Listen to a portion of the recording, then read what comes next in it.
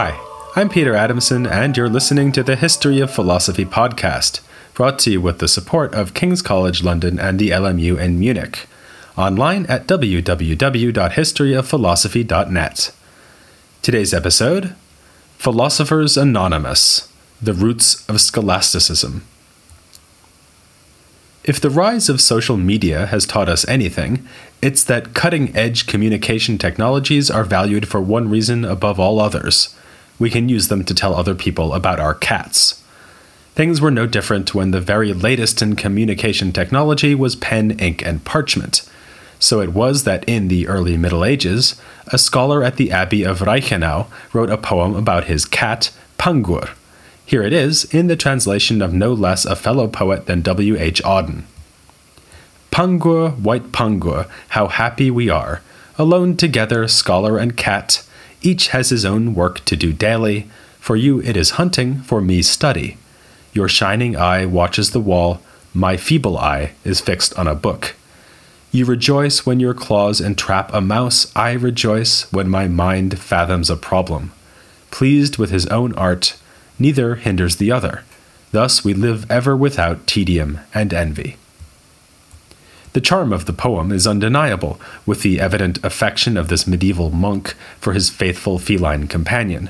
It's made more touching by the fact that the poem is not in Latin, but in Old Irish. The author was an Irishman living far from home in Germany. More poignant still, I think, is the fact that we know the cat's name, but not that of the poet. In both respects, he was a typical representative of early medieval culture. There were many Irish scholars living on the European mainland in this period, enriching its culture with their expertise in classical languages and the liberal arts, as well as the occasional cat poem. We've already met the greatest of these Irishmen, John Scotus Eriugena, and we'll be meeting more in this episode. But even more typical is his anonymity. It's sometimes jokingly remarked by experts in medieval philosophy, who are of course famous for their sense of humor, that the most prolific philosopher of the age was named Anonymous. We have hundreds of manuscripts with philosophical texts written by unnamed authors, who are, unsurprisingly, usually given short shrift by historians, and you can't really blame them. After all, there are many obscure figures from these centuries whose names we do know, and who are likewise waiting to be rescued from oblivion. We'll be meeting some of them in this episode too. One of the characteristic scholarly activities of the medieval period was commentary on earlier texts. Many surviving manuscripts are adorned by anonymous comments or glosses. These were written in the margins or just above the words of the main text, so that one is literally invited to read between the lines.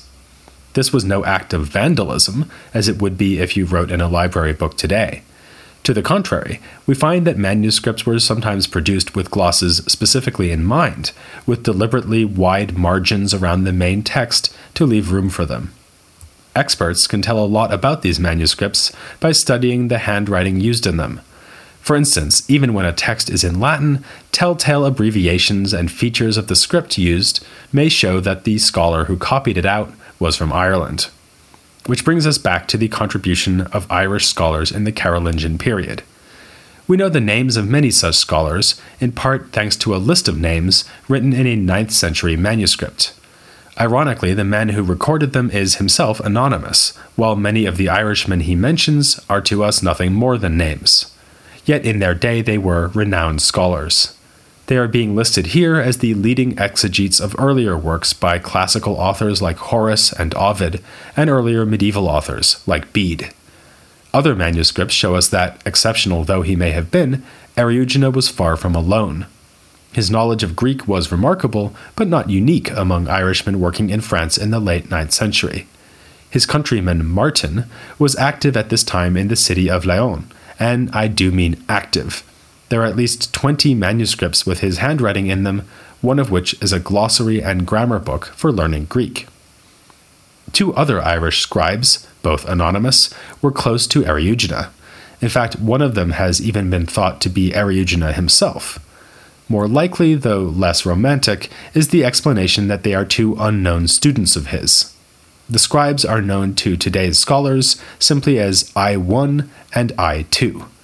These Irish eyes smiled on the philosophical ideas of their teacher. They revised and added glosses to the Paraphysion, possibly under the guidance of Eriugena himself, and made notes on other manuscripts, including Boethius's treatise on music. In one manuscript, the distinctive ideas of Eriugena are used to interpret the Bible. There's nothing here to suggest that Eriugena's colleagues were outstanding philosophers in their own right, but it does show that he was not operating in a vacuum. To the contrary, what we have here is a little group of like-minded scholars gathered around one outstanding figure who are collectively trying to understand and expound the Bible and texts of classical antiquity. Further anonymous scholars from about this time applied Eriugena's ideas to other philosophical works. One was On the 10 Categories, itself an anonymous work, but popular in the earlier medieval period because it was thought to be by Augustine. In a gloss to one manuscript of this work, a scholar is trying to explain a passage which speaks of being as the most general genus. The idea here is a simple but important one. Given that you are listening to a philosophy podcast, you are, I think I can assume, a human being like me. So we are members of the same species, the human species. But we are also animals, just like Hiawatha the giraffe. Aristotle called this higher-level grouping a genus. The genus of animal includes humans, giraffes, and all the other animal species. We can go further, though. Animals fall under a higher genus of living things, which includes plants. Living things then fall under the still higher genus of bodies, which embraces not only animals and plants, but also things like rocks. If we keep going like this, will we eventually get to a most general genus? A group that includes absolutely everything? According to this text and the glossator, the answer is yes. Everything there is a being. Reasonable enough, you might think. After all, can you think of anything that isn't a being? My non-existent sister doesn't count. It's when the anonymous commentator connects these logical ideas to theology that his affection for Eriugena starts to show. Following the sort of Platonist line found in the Paraphysion, the anonymous author explains that this highest genus, being, is to be identified with God himself. All created being, from rocks to plants to animals to humans, are derived from this single divine being. Another anonymous gloss adds the negative perspective of Eriugena's theology, stating that since the divine being is beyond our comprehension, it is rather paradoxically a kind of non-being. With these glosses, our unknown scholars are not just showing us that Eriugena's ideas had some impact among his contemporaries. They are also paving the way for a long-running argument over the general features of things, usually called universals. Eriugena and his colleagues seem to think that a nature found in many things, like human, giraffe, or even being, is not just something real, but something divine, a cause for all the things that partake of it. One author of the time compared the relation between the species human and individual humans to the relation between the roots of a tree and its branches. John Marenbon, friend of the podcast and one of the few scholars to work with these glosses, has called this view hyper-realism, the idea that a general nature is not just real, but expresses its reality in the individuals that partake of it. This is, in effect, the logical version of Eriugena's core metaphysical teaching that God's transcendent being is made manifest in created things. If you were to ask one of these unnamed scholars what they thought they were doing when they meticulously studied and annotated their logical textbooks, they would unhesitatingly reply, dialectic. Enshrined as one of the liberal arts, dialectic offered considerable scope for exploring philosophical issues. In the first instance, it would mean doing logic. But as we've just seen, fairly innocuous logical texts could provoke forays into metaphysics and theology. So just imagine what might happen when the texts being glossed weren't so innocuous. This was the case with the Marriage of Philology and Mercury of Marcianus Capella, whose frankly pagan contents were tolerated by early medieval readers eager to learn from it. It was simply too useful a text to be ignored, providing as it did a detailed discussion of all 7 liberal arts. Back in the time of Charlemagne, Alcuin had described these arts as the columns that support the temple of Christian wisdom. Now, in the time of Charlemagne's grandson, Charles the Bald, Eriugena was only one of several scholars writing glosses on the work. You won't be surprised to hear that an important set of glosses on Marcianus, produced even before Eriugena's, is by our mysterious new friend, Anonymous. This unnamed scholar's comments were a major source for a further set of glosses by a philosopher whose name we do know, Remigius of Auxerre. It's usually assumed that these explanatory comments were added to Marcianus's allegory as an aid to teaching, as I suggested with Eriugena's glosses. But there may have been more to it than that. A closer look shows that the commentators struggle with apparent contradictions between Marcianus and other authoritative texts. Never mind the paganism, Marcianus doesn't even agree with the standard astronomical picture bequeathed from the ancients. He makes Mars and Venus orbit around the sun rather than the Earth. The glosses also discuss discrepancies between Marcianus and Boethius on technical points concerning the musical scales. With their glosses, our commentators are trying to reconcile their key sources for two of the liberal arts, astronomy and music. This suggests a more advanced enterprise than classroom teaching, even if other manuscripts like the Greek-Latin glossary I mentioned earlier were obviously produced for a pedagogical context. With all this careful exegesis devoted to authoritative texts, produced within teaching contexts and by collaborative groups of scholars, we're seeing the emergence of something that historians usually call scholasticism. The word comes from schola, the Latin for school, and for good reason. Before the arrival of the universities around the year 1200, philosophy was normally done in the context of the schools that were scattered throughout medieval Europe, in England, France, Switzerland, Germany, and Italy. They were sometimes supported by secular authorities, as when the courts of Charlemagne and Charles the Bald facilitated the scholarship of Alcuin, Eriugena, and their less celebrated collaborators. More often, they were instruments of the church, based at religious houses, parish churches, and cathedrals. That last setting was particularly important. Cathedral schools, a kind of forerunner of the medieval universities, would provide the context for a flowering of scholasticism in the 12th century, the age of thinkers like Peter Abelard and John of Salisbury, who are frequently seen as pioneers of scholasticism. But 12th century scholasticism did not come from nowhere. The intellectual values of the 9th century scholars we've just been discussing were not so different from those of an Anselm or an Abelard. They all saw antique literature as a storehouse of wisdom, which needed to be preserved and explained through copying and commentary. This applied especially to Christian authorities like Augustine Boethius and Isidore of Seville, but pagan authors like Plato, Aristotle, and Marcianus were also valued. The classical works were not followed out of blind devotion, but precisely because they were taken to represent the greatest achievements of human reason. It's worth remembering here that in the 9th century, it was actually feasible to master the sum total of existing human wisdom. So much had been lost in the disruptions of late antiquity and the early medieval period that a committed scholar with access to a well-stocked library could work their way through all the important texts on theology and the liberal arts. This remained a rare attainment, to be sure. The schools that proliferated from the 9th to the 11th centuries were not primarily intended to turn out fully rounded intellectuals. Their purpose was more modest and more practical. In an age where nearly the entire population was illiterate, where were the functionaries of the secular government and church going to come from? The next generation of officials, secretaries, and clergymen would be trained to read and write at the schools, under the banner of the first liberal art, grammar. The very word comes from the Greek for letters, and the basic purpose of grammatical training was indeed to impart the gift of literacy.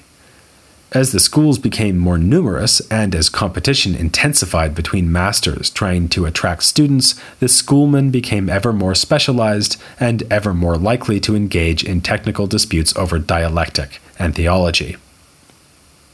It would be nice to say that there was simply a smooth, gradual increase in school activities from the 9th century down to the blossoming of full-blown scholasticism in the 12th century, but as usual, things are a bit more complicated. I realized this when I sat down to make a list of the philosophers I wanted to cover in these episodes on the early medieval period, I had several thinkers from the 9th century and quite a few from the 11th and 12th, but couldn't think of a single one for the 10th century.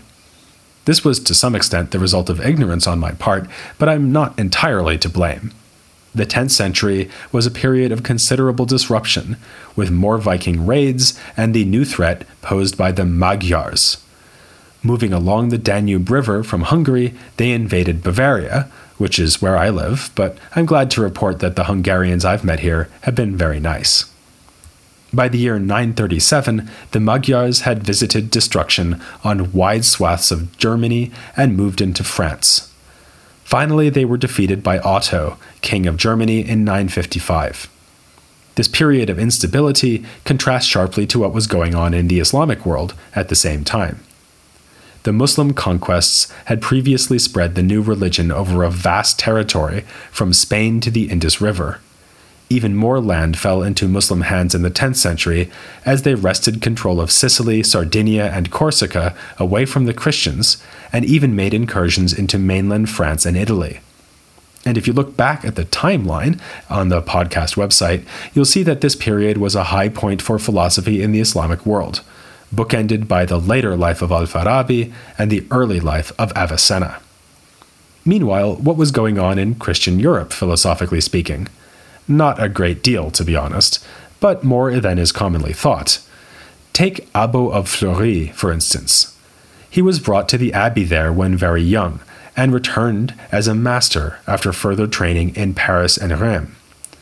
Abbo wrote on logic and astronomy, contributing to the study of the calendar, as Bede and Alcuin had done a few generations ago. Also, like Alcuin, Abbo was committed to the monastic ethic, and urged discipline upon the younger monks under his care. This led to his undoing when he was killed by his own brethren when he tried to break up a fight among some monks at a monastery he was visiting. That happened in the year 1004, only 1 year after the death of a man who was perhaps the most outstanding scholar of the 10th century, Gerbert of Aurillac. He eventually became pope, and in this role was known as Sylvester II. Gerbert, or Sylvester, thus makes up to some extent for all those anonymous philosophers I mentioned having had two names. He had particular interests in mathematics and natural science, pioneering the use of the abacus for doing arithmetic and building his own astronomical instruments. Most of the scholars I've mentioned in this episode came from, or at least worked in, France. But as I say, there were schools springing up all over Europe. A particularly interesting one was at the Abbey of St. Gall in Switzerland. Here there was even a female teacher of Greek by the name of Hedwig. She was the niece of Otto, the German king who defeated the Magyars. St. Gall could also boast of another well-rounded expert in the liberal arts, Notke, who was nicknamed Labeo, or the Lip, because of his protruding lower lip. Notke Labeo helped the young men who came to study Latin with him by producing German translations of the core texts of the liberal arts curriculum, like Marcianus's Marriage of Philology and Mercury, Gregory the Great's Moralia, and Boethius's Latin versions of Aristotle's Logic. In fact, Notke interspersed the German version with the Latin original, much like the facing page translations used nowadays. So far, I've been giving the impression that any well-educated person in these centuries would have had unalloyed respect and admiration towards the sort of text Notke was making available in German, but in fact that is not the case. Though no one would have had a bad word to say about the classical church fathers, there were plenty of critics who thought that pagan literature was dangerous, especially for the minds of young Christians. Eriugena was chastised for occupying himself with Marcianus rather than Augustine. When Gerbert of Aurillac was being considered for an archbishopric, an opponent to his candidacy remarked, "The disciples of Peter must not have as their teacher a Plato, a Virgil, a Terence, or any other of the herd of philosophers." Even the anonymous poets were getting in on the act. One of them took time out from petting his cat to ask what good it could possibly do for Christians to read the pagan Marcianus Capella. Yet perhaps the most famous remark about the dangers of the liberal arts was uttered by a specialist in those very arts. His name was Lanfranc of Bec, praised upon his death as a man who would have been admired by Aristotle for his skill in dialectic and by Cicero for his mastery of rhetoric. Lanfranc drew on a deep knowledge of the liberal arts in commenting on the Moralia of Gregory the Great and wrote now-lost philosophical works. Yet when he was embroiled in a notorious theological controversy with a scholar named Berengar, Lanfranc said to his opponent, "Having abandoned sacred authorities, you have taken refuge in dialectic." Like scholasticism itself, their dispute had its roots in the 9th century. Back then, a monk named Ratramnus had written an explanation of the Eucharist for Charles the Bald, in which he explained that the bread and wine used in communion are symbolic in nature. Now in the 11th century, Berengar took up a similar view, arguing that the bread and wine are Christ's flesh and blood, only figuratively. Lanfranc disagreed fervently concerning the theological point. For him, only the appearance and flavor of bread and wine remain, but really they have been transformed into the flesh and blood born of the Virgin. More interesting for the history of philosophy is Lanfranc's disagreement with Berengar's whole approach to the issue. It was simply inappropriate to use reason to understand this mysterious and miraculous transformation. Rather, one should follow authoritative doctrine, and only then apply reason to defend and understand the Eucharist more deeply. Like many medieval debates to come, the clash between Lanfranc and Berengar was about the scope and place of reason in theology, as much as it was about the theological issue at hand. Various thinkers will take various views on this methodological question in the centuries to come, but most will broadly agree with Lanfranc. Reason plays a vital role in Christian doctrine, but there are bounds beyond which reason cannot go. Philosophy should thus accept a subordinate role to Scripture, comparable to the relationship between a handmaiden and her mistress. This famous analogy was devised by an author we'll be looking at next time, as we turn to a philosophical problem so crucial that you have probably been wondering why I haven't mentioned it yet. If a woman loses her virginity, can God make her a virgin again? Join me next time to find out the answer, here on The History of Philosophy Without Any Gaps.